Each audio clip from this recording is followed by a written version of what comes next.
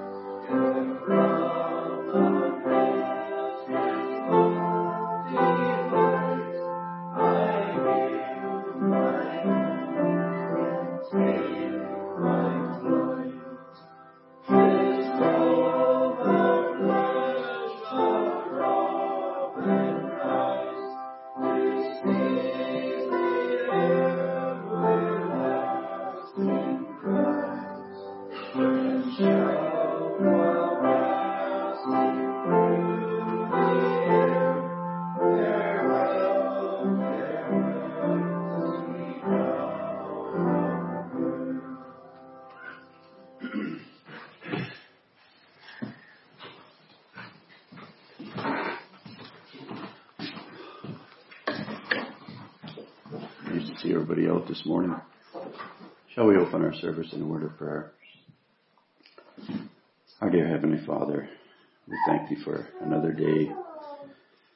We thank Thee for that medium we have. We just sang about this time we can spend in prayer and talk to a living God, talk to a God who cares, talk to a God who hears. He hears us believers. We thank You for these things. We thank You for this beautiful autumn day. And we thank You for the bounty of the land we can see and the crops coming off and animals in the fields and all these things that make this natural life complete. We thank You for freedom. Freedom to gather here this morning. Freedom to move and live and have, as Paul states, that in Jesus we can live and move and have our being. These are blessings not all the world has. We ask Thee to guide each one of us. And as our brother speaks this morning, that this word could be open to us, that we could pay heed to the instructions and the direction He gives us. Gives us power over sin. Gives us power to believe. power to be free, power to even to look forward to that. The song we sang just states that we can leave this life behind and look forward to heaven's beauty and heaven's shore. Give us understanding. Give us depth of understanding. Give us knowledge of what this word is to us and what it means to us. The joy of salvation, the joy of sins forgiven. Bring these things to us in a real and a living way. Watch over our governments. Watch over our local governments, federal governments, world governments, our schools, our homes. Give us that understanding that we can live and guide as this word would have us to do. And hear us now as we pray together that prayer thy Son Jesus taught us. Our Father, which art in heaven, hallowed be thy name. Thy kingdom come, thy will be done in earth as it is in heaven. Give us this day our daily bread, and forgive us our trespasses, as we forgive those who trespass against us. And lead us not into temptation, but deliver us from evil. For thine is the kingdom, the power, and the glory, forever and ever. Amen. Shall we continue with 364?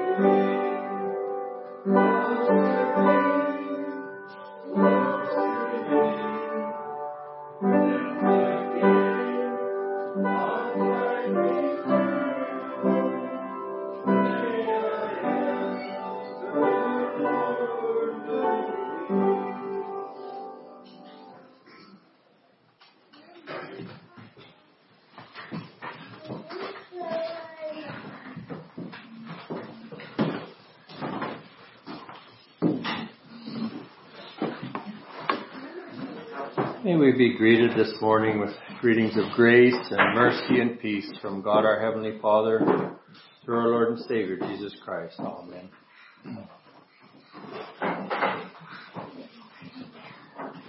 As George has already said in his prayers, I will repeat and ask for your prayers. The Spirit could open this word, that the undying portion that is within each of us could receive that food that sustains us, and that we would be given faith to continue to walk. That song, it says, gladly I will toil and suffer as long as Jesus is walking with us. And by faith I can understand that, and it is true.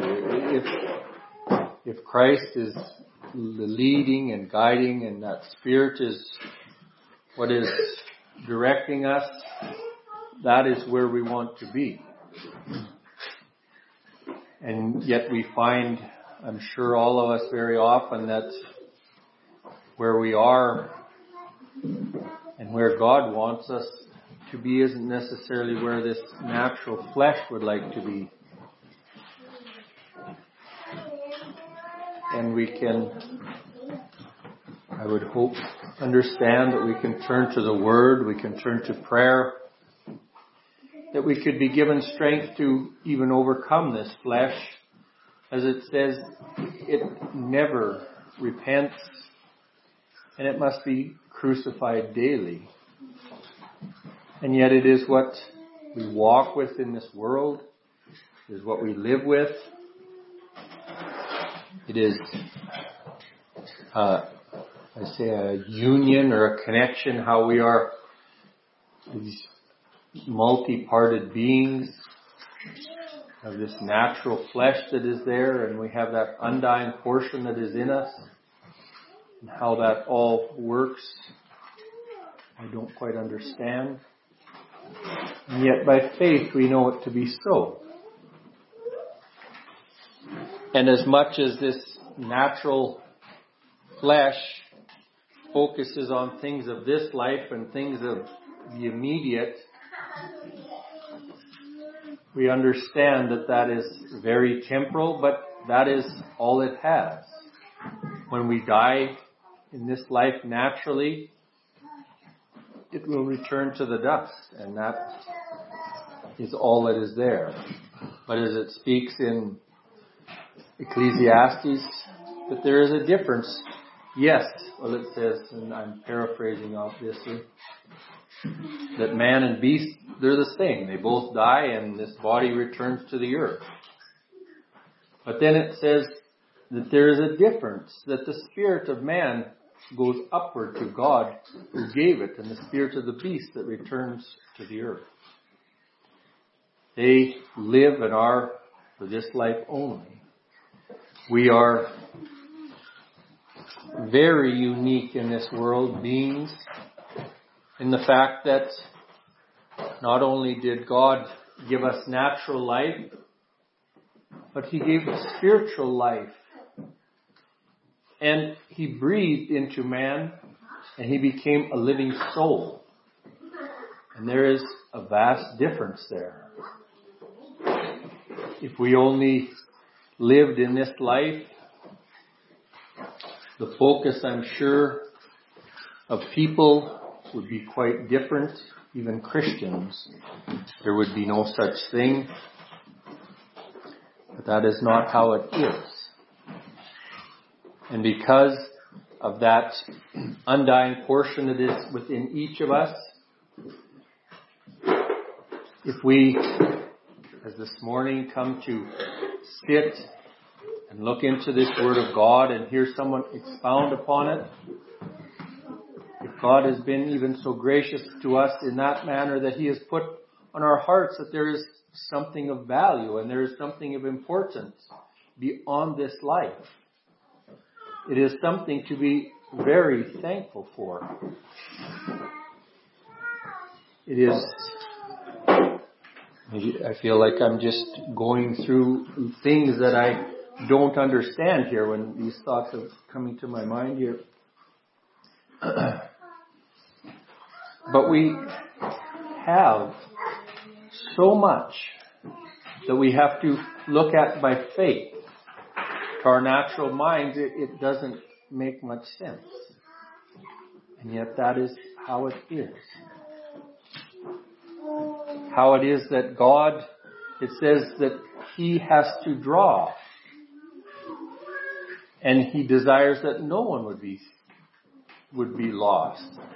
And yet He allows that we would have that freedom to reject Him. And He lays out in His Word quite clearly the folly of that and the dangers of turning our back on God and the dangers of not turning to Christ for our salvation. And yet, as Christians, we can see that the devil is extremely busy to make that look so it isn't even real. Puts out that thought and people spread that thought that this life is all there is. Put out the thought that, well, if He's a loving God, He wouldn't destroy people. But there is not that thought coming from those sources that this Word of God is true and right and sufficient. And we would be encouraged to look into it and see what it says about those matters.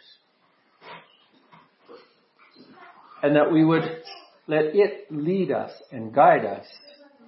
And that we would humbly submit ourselves to the leading of that still small voice, which is that Spirit of God, which Christ promised that He would send to dwell in the hearts of His believers even before He went to the cross.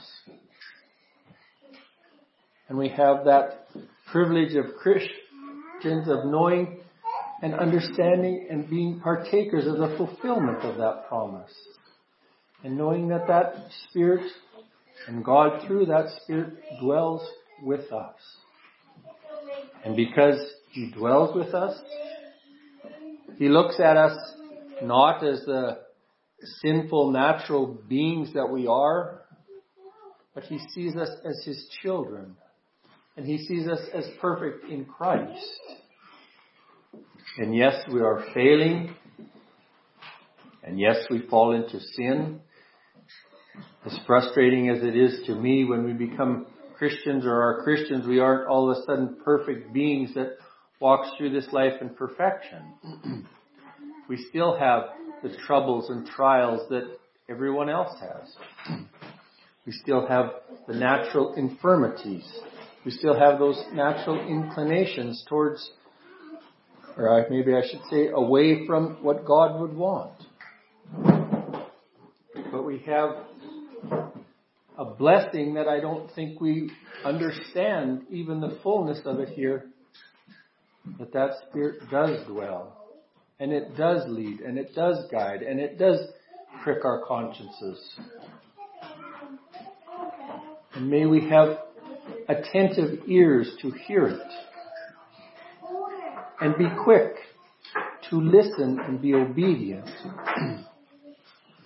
We talked the other night in Bible study, and some will just, this will be just repetition, but it is so true. We can go through this Old Testament and read about those in a several number of places, but the one that pops to mind is where they're coming out of Egypt and traveling in that period to the Promised Land. They listened to God. They turned away from God. God blesses them. They turn away from Him. They receive problems, and He takes those blessings away. They turn back to Him, and He is gracious and blesses them. And it happens again and again. I'm sure that all of us can look at our lives and see we are just the same human beings that they were. We want to do our own thing. We want to follow our own reason. And God, in His wisdom, allows us, if I say, to just fall on our face. And then He will gently pick us up if we turn to Him. And we are encouraged in the Bible over and over again to repent and turn to Him. Draw nigh unto God, and He will draw nigh unto you. Resist the devil, and he will flee from you. We are told these things again and again. And it is because God knows what we are, and in spite of that, He loves us. And He cares for us, and He is merciful and gracious. It says, I believe it's Jesus speaking in the Sermon on the Mount, that He is giving instructions to people on how we should treat others. And how it doesn't matter if someone is a friend or an enemy, we should be praying for them and doing good for them. And that we're to be like God. And He says, look at how it works. God lets the sun come up on the good and the bad. Lets the rain fall on the just and the unjust. And yes, we know that there's times where God withheld blessings because people turned from Him. But He still allows those things. We are to be the same. For a text this morning, I'll turn to a portion of Scripture that I know all of us have heard, whether we even realized it was in the Bible or not, because it is something that we say probably every Sunday. It is found in the 6th chapter of Numbers. I'll read starting at the 22nd verse, and I'll read through the 27th, the end of the chapter. Reading in Jesus' name. And the Lord spake unto Moses, saying, Speak unto Aaron and unto his sons, saying, On this wise ye shall bless the children of Israel, saying unto them, The Lord bless thee and keep thee. The Lord make His face to shine upon thee and be gracious unto thee. The Lord lift up His countenance upon thee and give thee peace. And they shall put my name upon the children of Israel, and I will bless them. Amen. As I said, we've probably say this blessing virtually every Sunday at least when we're closing the service. And I think rightfully so. It is something that, as we read in the first verse that I read there, it says, And the Lord spake unto Moses, saying. This isn't something that people have come up with and thinks, well, this is something that sounds good and is good for us. It makes me think to the other, I say, prayer that we pray so often, which is the Lord's Prayer. And it isn't something that the apostles came up with. They asked Christ, teach us to pray, and He gave that prayer to them at that time. This is called the Aaronic blessing because it was given that the priesthood would bless the people with this. And so often with many of these things, and it is one of the problems that I sometimes have with, we call liturgy, and lots of services have a fair bit of it. And if you listen to it, it is something that has been written down and it is part of the order of service or whatever it is. It is what we would call what we do when we do communion, or even oftentimes it is just the form that we use, say at a funeral or even a wedding. And we hear the words, and if we look at them and consciously think about them, they are very good. They are words that point us to God and would direct our thoughts to matters of salvation and the importance of these things. And yet, with them and even with this blessing and with the Lord's Prayer, so often it becomes, because we are so human, it becomes something that we say and we just repeat it. We repeat the Lord's Prayer, the beginning of service. We say hear the blessing at the end. And I would hope, and I'm sure that all of us at times, the Spirit will touch us, that it will have, let's say, extra meaning or depth certain times. And I can't say that we're anything more than human, that we oftentimes, I'm sure, just repeat those things. But I would hope that we could quite often take the time to, when we say the Lord's Prayer, whether it be here in church or whether it would be at home. I don't know if anybody is different than me, but I have been found at times in my life that I'm at a place where, if I say life seems so overwhelming, I don't even know what to pray. And we have that Lord's Prayer. And I know it. And I can say it. And I can trust that the Spirit knows. Jesus said, when you pray, pray this.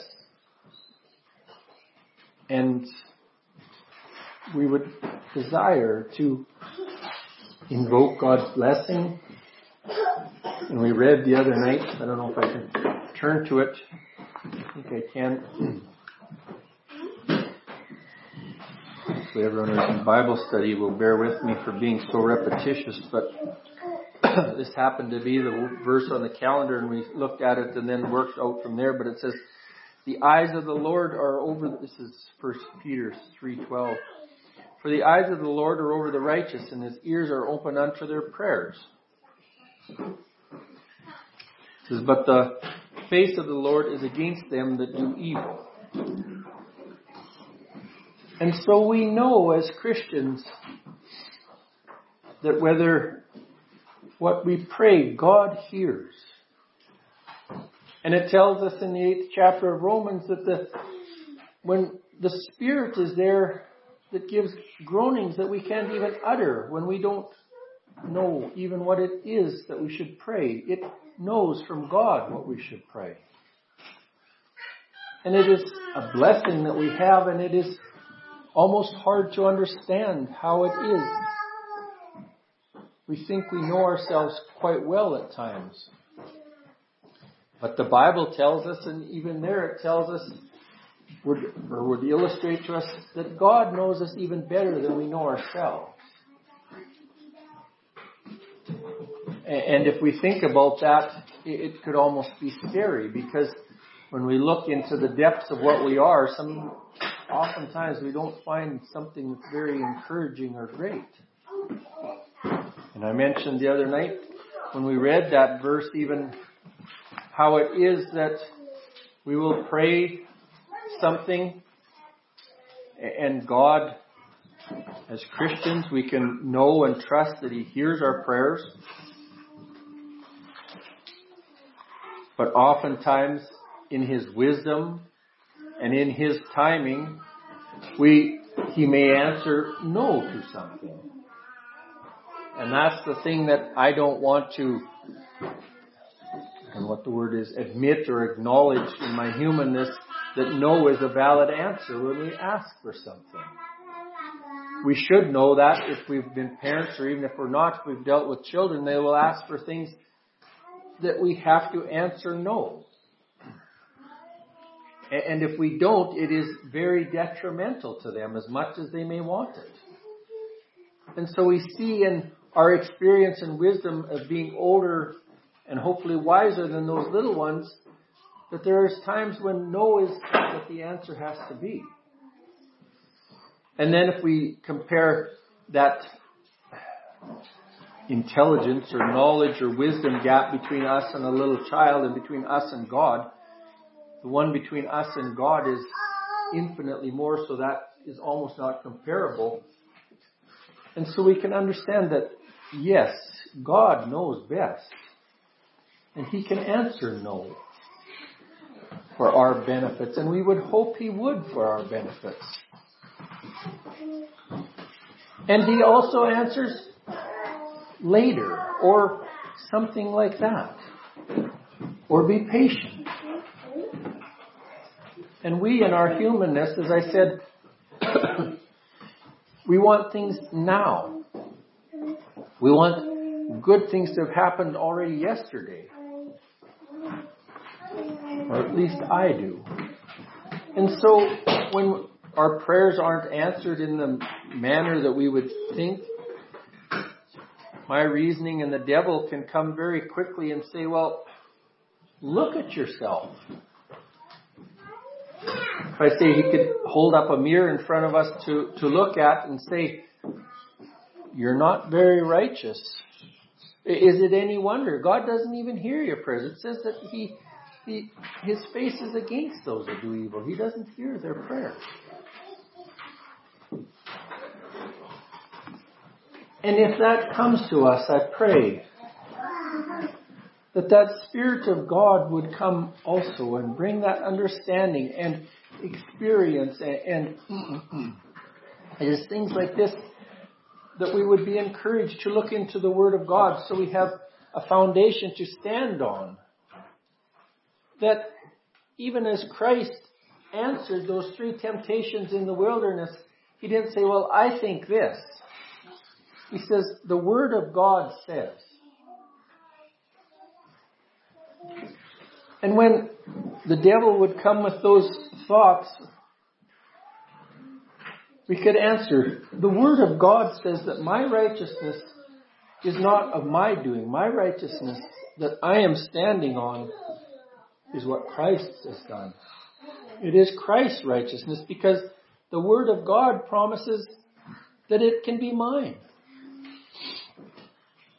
That Christ's righteousness and perfection and holiness, if I believe in Him and trust in Him, is mine. And so, in that knowledge and understanding, I can be sure that He hears my prayers. And if He hears my prayers, then He will answer. He will answer with a perfect answer. And at times, it is amazing how quickly He will answer. And at times, to this human being that I am, it can be frustrating how long He takes to answer or bring the result that I am praying for. Or just simply says, no. That is not what is best for you. And I think it is at those times that we would hope, that we would have faith to trust that that is true. And not decide that, well, God maybe doesn't quite know the fullness of the situation and I think I better do something about it to get what here really needs to be done. As I said already, God not only knows us better than we know ourselves, but He knows each and every situation better than we could ever hope to. So we have this is a blessing here that God has given to Moses. And He says, this is how you should bless the people. He says to tell Aaron and unto his sons. We, as Christians, we are considered priests of God. We are not part of this Aaronic or Levitical priesthood that it is speaking to here. But I think by right of being the children of God, and we are put in that position to be priests of God, it is good and right that we would bless people with these words. And we know that there is power in words. Yes, we as human beings, we don't have, if I say, the power that God has in saying something, like we read at the beginning of Genesis. In the beginning of Genesis, And he says, let there be light, and there was light, and so on. And I had someone tell me one time, and I couldn't disagree with it. They said it is part of what mankind is trying to do in the world with many of these things, this stuff where people are identifying and you just say you're something else, whether it be a different gender or a different species or whatever, and that's what you are. And we understand how ridiculous that is. But this person was saying, well, it's part of people trying to be on the level of God. They're just saying that this is how it is and that's what happens. And whether consciously or unconsciously, I believe there's some truth to that.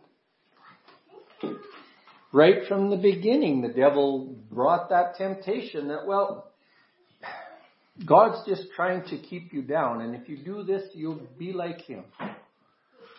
And I don't think that temptation left with Eve. It's still there. And the amazing thing about it is how close to the truth the devil can come with these things. Because we read it, and even the Pharisee said to Christ that who but God can forgive sins? Are you putting yourself on the level of God? And we recognize that when he was talking to Christ, he was God. And yet Jesus didn't say that, yeah, well, I'm God.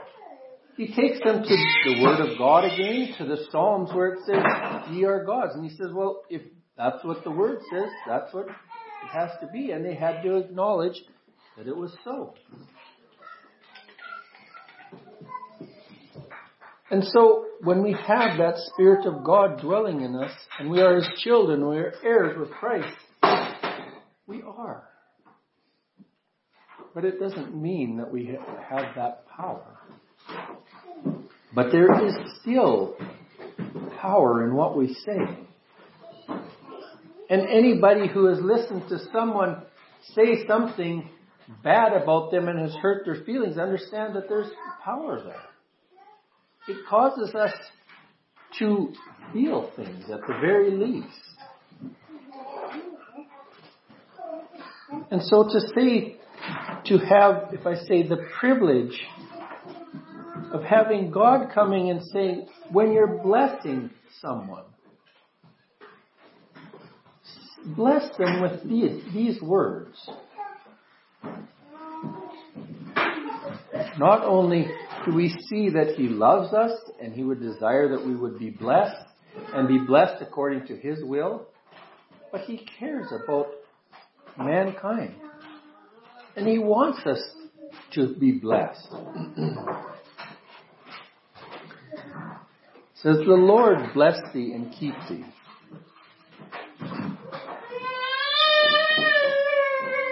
We at times say to someone, or I've heard this said, that someone comes and helps somebody with whatever it happens to be, a situation that you're dealing with, something perhaps as simple as a flat tire or helping to put a cow in or something, and someone will say, well, you've been a real blessing to me today. And it is true. And we can do things that, if I say bless people, that help people, whether it be naturally or emotionally or even spiritually. And it is good and right that we would do that. The Word encourages us to. And yes, I believe that there's oftentimes that God uses His children here, and not just His children. There's people who perhaps don't believe at all, that they still do things that are a blessing to us. God's ability to use someone to accomplish His will doesn't end with His children. And if we think that, we're very much putting boundaries on God that should not be there. But what better thing to wish upon anybody than that God Himself, our Lord and Savior, would be what blesses us or what blesses them. We at our very best are extremely limited in our ability to help and care for somebody. God's ability is infinite. So if we are asking that He would, in His wisdom, bless those people or bless that person, there is not much better thing that we can do for them. We talk to someone, we visit with someone, we hear of something they're struggling with, and oftentimes in situations, I don't know what would be the best answer. I have nothing really that I can do. And I have said many times, and I still catch myself saying, and it annoys me when I catch myself doing it, I'll say, well, nothing else I can pray. And what a ridiculous statement in reality. It is, first of all, the first thing that we should do. And when we recognize that we're praying to Almighty God, it is the most powerful thing we can do. And even if He motivates us to do something small to help them, it is of His moving and of His doing. And even if we know something good to be helpful, it comes of Him.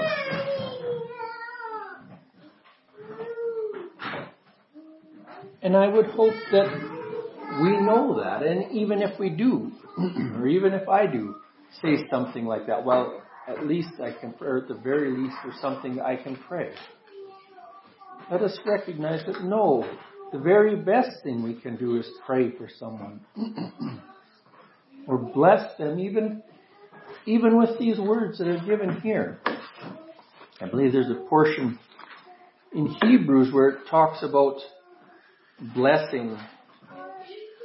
And it speaks about God blessing Abraham. And this is the 6th chapter of Hebrews, and I'll read a few verses. Where should I start here? It says, "For when God made promise to Abraham, because he could swear by no greater, he sware by himself, saying, Surely blessing I will bless thee, and multiplying I will multiply thee. And so after he had patiently endured, he obtained the promise. For men barely swear by the greater, and an oath for confirmation is to them an end of all strife. Wherein God, willing more abundantly to show unto the heirs of promise the immutability of his counsel, he confirmed it by an oath, that by two immutable things in which it is impossible for God to lie, we might have a strong consolation, who had fled for refuge to lay hold upon the hope set before us." So there we see, and we know if someone swears by something, it is something more powerful to give assurance that what we're saying is so. And we are actually encouraged. Christ says, don't swear by things. Just say exactly how it is. Don't try to add emphasis to what you're saying. Just be honest and truthful and say this. And it is a good thing to do. God, he made a promise to Abraham. And it says because he could swear by no other, he just swore by himself. And there is no greater promise than that God would say. And we see there even similar to what I was talking about praying for something and God saying, be patient or not yet. Here God came and made a promise to Abraham that he would bless him with a son, and that through that son would come not only lineage for Abraham, but his salvation. Through that son would come Abraham's salvation, which we understand he is speaking of Christ. And if we read that story of Abraham, God gives this promise, and years pass and nothing's happened, and we see human nature kick in, and Abraham and Sarah come up with the idea, well, maybe we have to do something to help this along. And so Sarah brings Hagar, which is her maid, into the picture, and Abraham and her have a child, which is Ishmael. They were able to accomplish, if I say it, what God had said through what they did. And many times we have the ability to, in some form, accomplish what it is on our own, what we're asking of God. And I was speaking to someone the other day about something like this, and they made a statement, and I had never thought about it in those terms, but it struck me. And they said, when we are looking at things, let's be careful that we're not trying to turn stones into bread. And we remember that temptation of Christ, and it is an amazing thing, because Christ has been fasting for 40 days in the wilderness, and the devil comes and he says, if you're really the Son of God, turn these stones into bread. And even in that statement, we see that he is acknowledging that Christ is the Son of God, because if he come to me and said, if you're hungry, just turn these rocks into bread, it's not really that much of a temptation, because I don't have that ability. But Christ did. The devil knew he did. But in our lives, we have the ability to turn things that really are just stones into what we're looking for, which is bread to eat. And I hope you understand what I'm saying. It's things that aren't really good for what the purpose that we're trying to accomplish, but we have abilities to make them work there. Just like Abraham and Sarah and Hagar had the ability to produce a son for Abraham. And God says, no, that's not the one. Sarah will have a son, and that's the son that I've promised, and that's the son of promise. And years go by, and then it happens. And we know the rest of the story, if I say. We go with Abraham and Jacob, and we can follow the lineage right down till Christ is born. But then this is a bit of a side note, but we also see, right down to this time, the results of Abraham and Sarah and Hagar trying to accomplish, if I say turn stones into bread, what God said he would do. We can go to the Middle East and we see the conflict that is still going on between the Arabs and Israelis, which is the children of Ishmael and the children of Isaac. When we try to do on our own what God has said he will do, there can be dire, long-lasting consequences. And so we see here that God, he promises to bless, and he will. And we can trust in that, because he is, well, here even it says, towards the end of what I read, there's wherein God, willing more abundantly to show unto the heirs of promise the immutability of his counsel, confirmed it by an oath, that by two immutable things in which it is impossible for God to lie, we might have strong consolation. So what it's saying is that God said that he, and this comes from a portion in Jeremiah where God gives a promise and he says, that's how it's going to be as long as the sun and moon are in the sky. And when that changes, then things might change. And we know, anybody who was up later last night saw the bright moon come up, and this morning the sun comes up. So that promise that God has made is still in effect.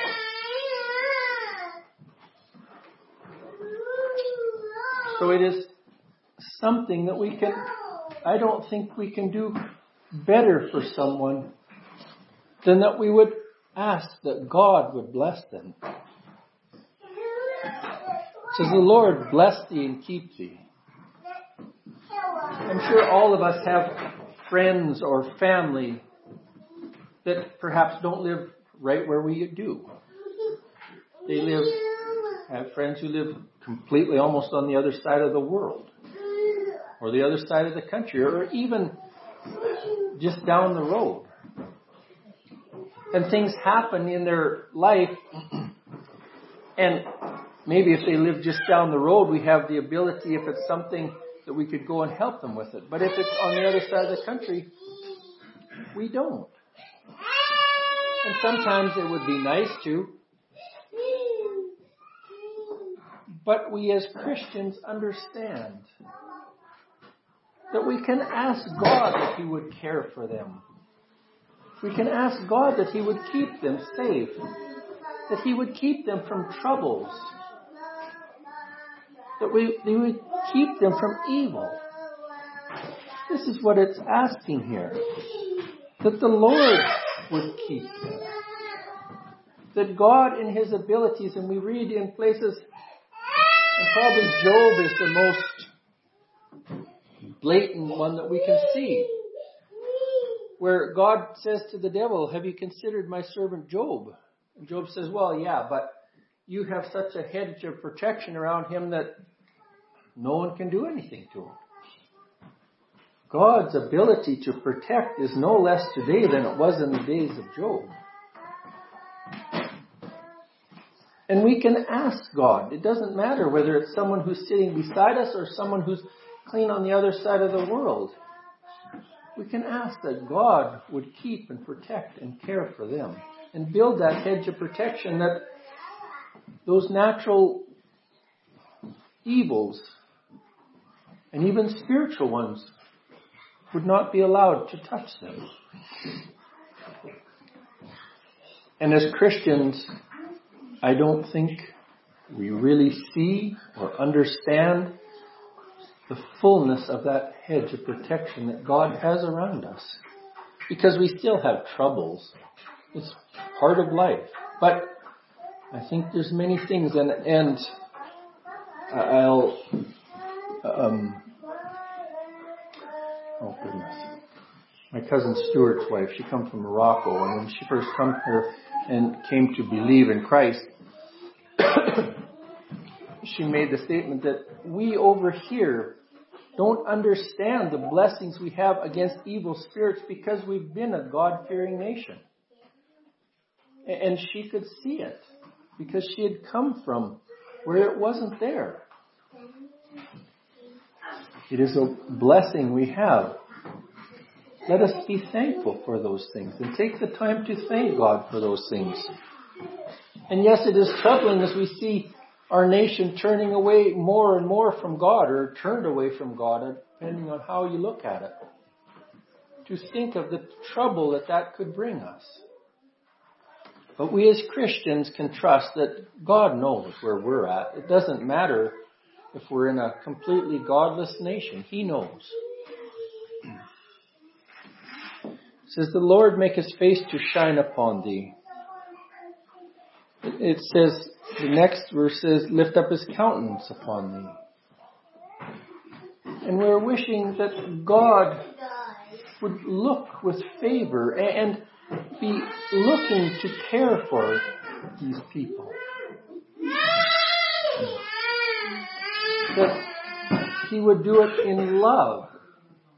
We see someone, and there's that statement that they shone.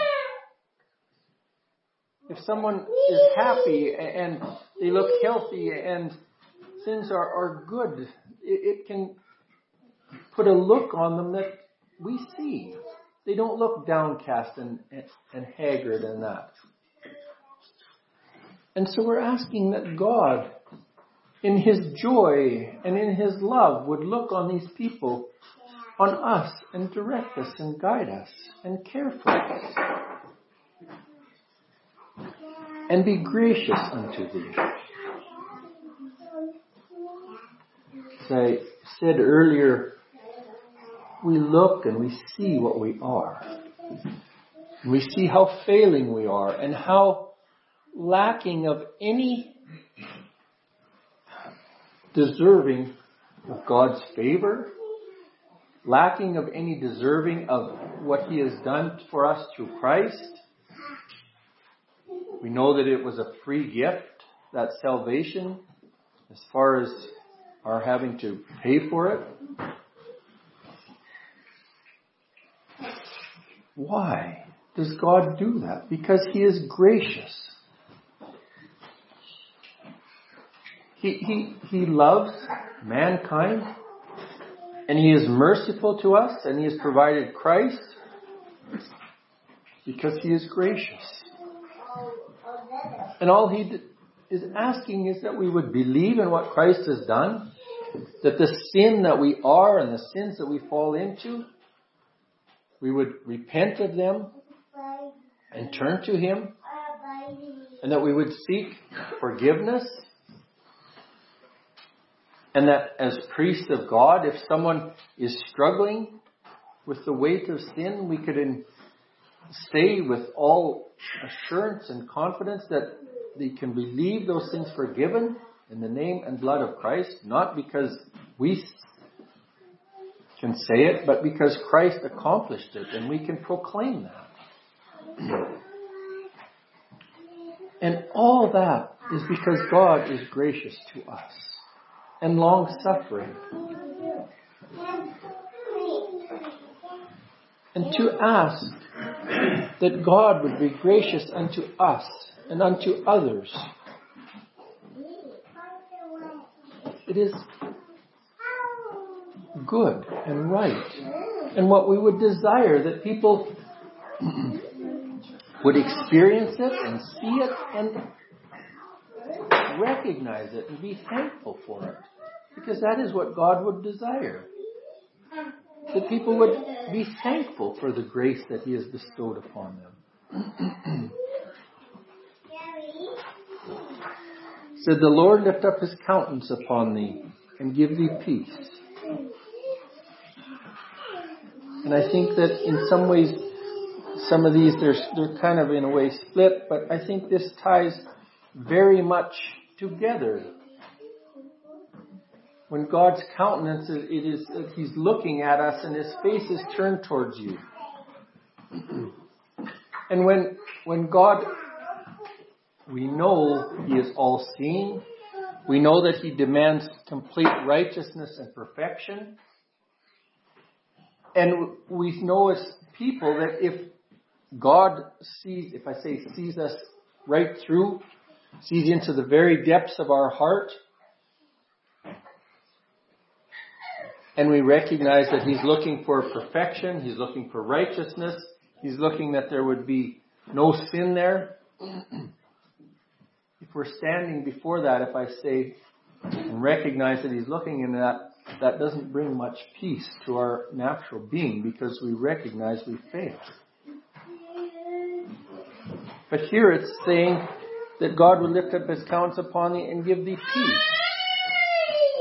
That we could have peace even in knowing that God sees us. And there is only one way that can be accomplished. And we speak of that peace of a good conscience that passeth understanding. It isn't that we would have natural peace in the world, and yes, that would be a nice thing we would desire.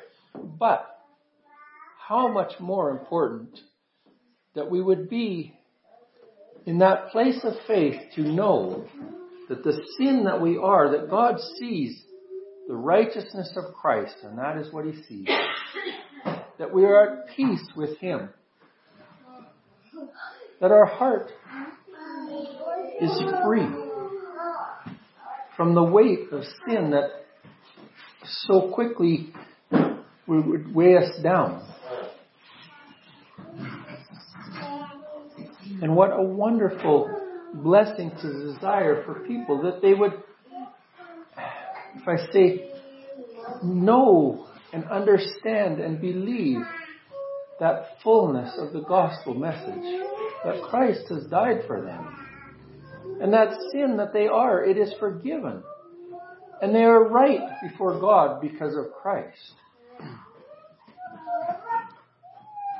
And that we could encourage them that God could look on them and that there would be peace in that, knowing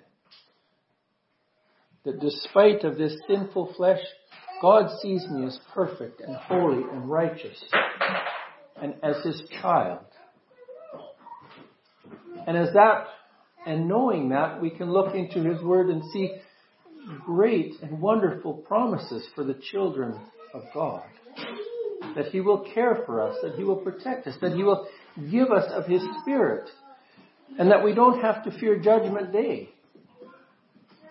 That we will go from this world to life with God, where there will be no tears or no sorrow. That God, it says God will wipe them away.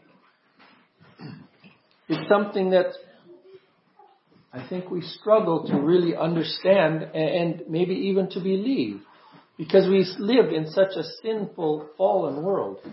And there's struggles and there's trials and there's sorrow everywhere. Even on the best day, we don't have to look very far and we see problems. But those things are temporal and temporary. And especially for the child of God, we can know that and understand that. And know that when they are at their worst here, God still cares and He will carry us. It says, and they shall put my name upon the children of Israel, and I will bless them. Even that is a promise. God says, if you bless them in my name, I will bless them. And may we remember that when we hear this blessing proclaimed, or when we say it. And it is why we say this blessing, and then we say, in the name of the Father, and the Son, and the Holy Ghost. It is because we would want people to understand that this is a blessing of God. And this is who God is. He's that triune God of the Father and the Son and His Holy Spirit. And He is all those things. And it is His desire to bless you individually and me individually. And us as His children as a group. I would pray that we could hear these words and that we could trust them. And if there comes a situation where someone is struggling, that we would be given the courage and understanding that we can bless them even with these words. And that, as it promises in Romans there, the righteous, God hears their prayer. And we are righteous through Christ. We are perfect and holy and righteous, amazingly, through Christ. And so there is power in our proclaiming these blessings on others. May God give us that faith. Today and every day that He gives us to walk in this life. In Jesus' name, amen. Shall we humble our hearts and receive that blessing? May the Lord bless thee and keep thee. May the Lord make His face to shine upon thee and be gracious unto thee. May the Lord lift up His countenance upon thee and give thee peace. In the name of the Father, and the Son, and the Holy Ghost. Amen.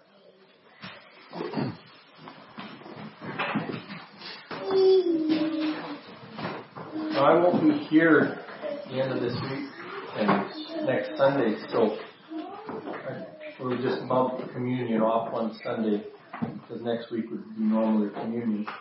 And is there anyone who's able to have Bible study on Thursday evening? Your place. So Bible study will be at George and Best at 7:30 Thursday evening. Should we close with 5:58?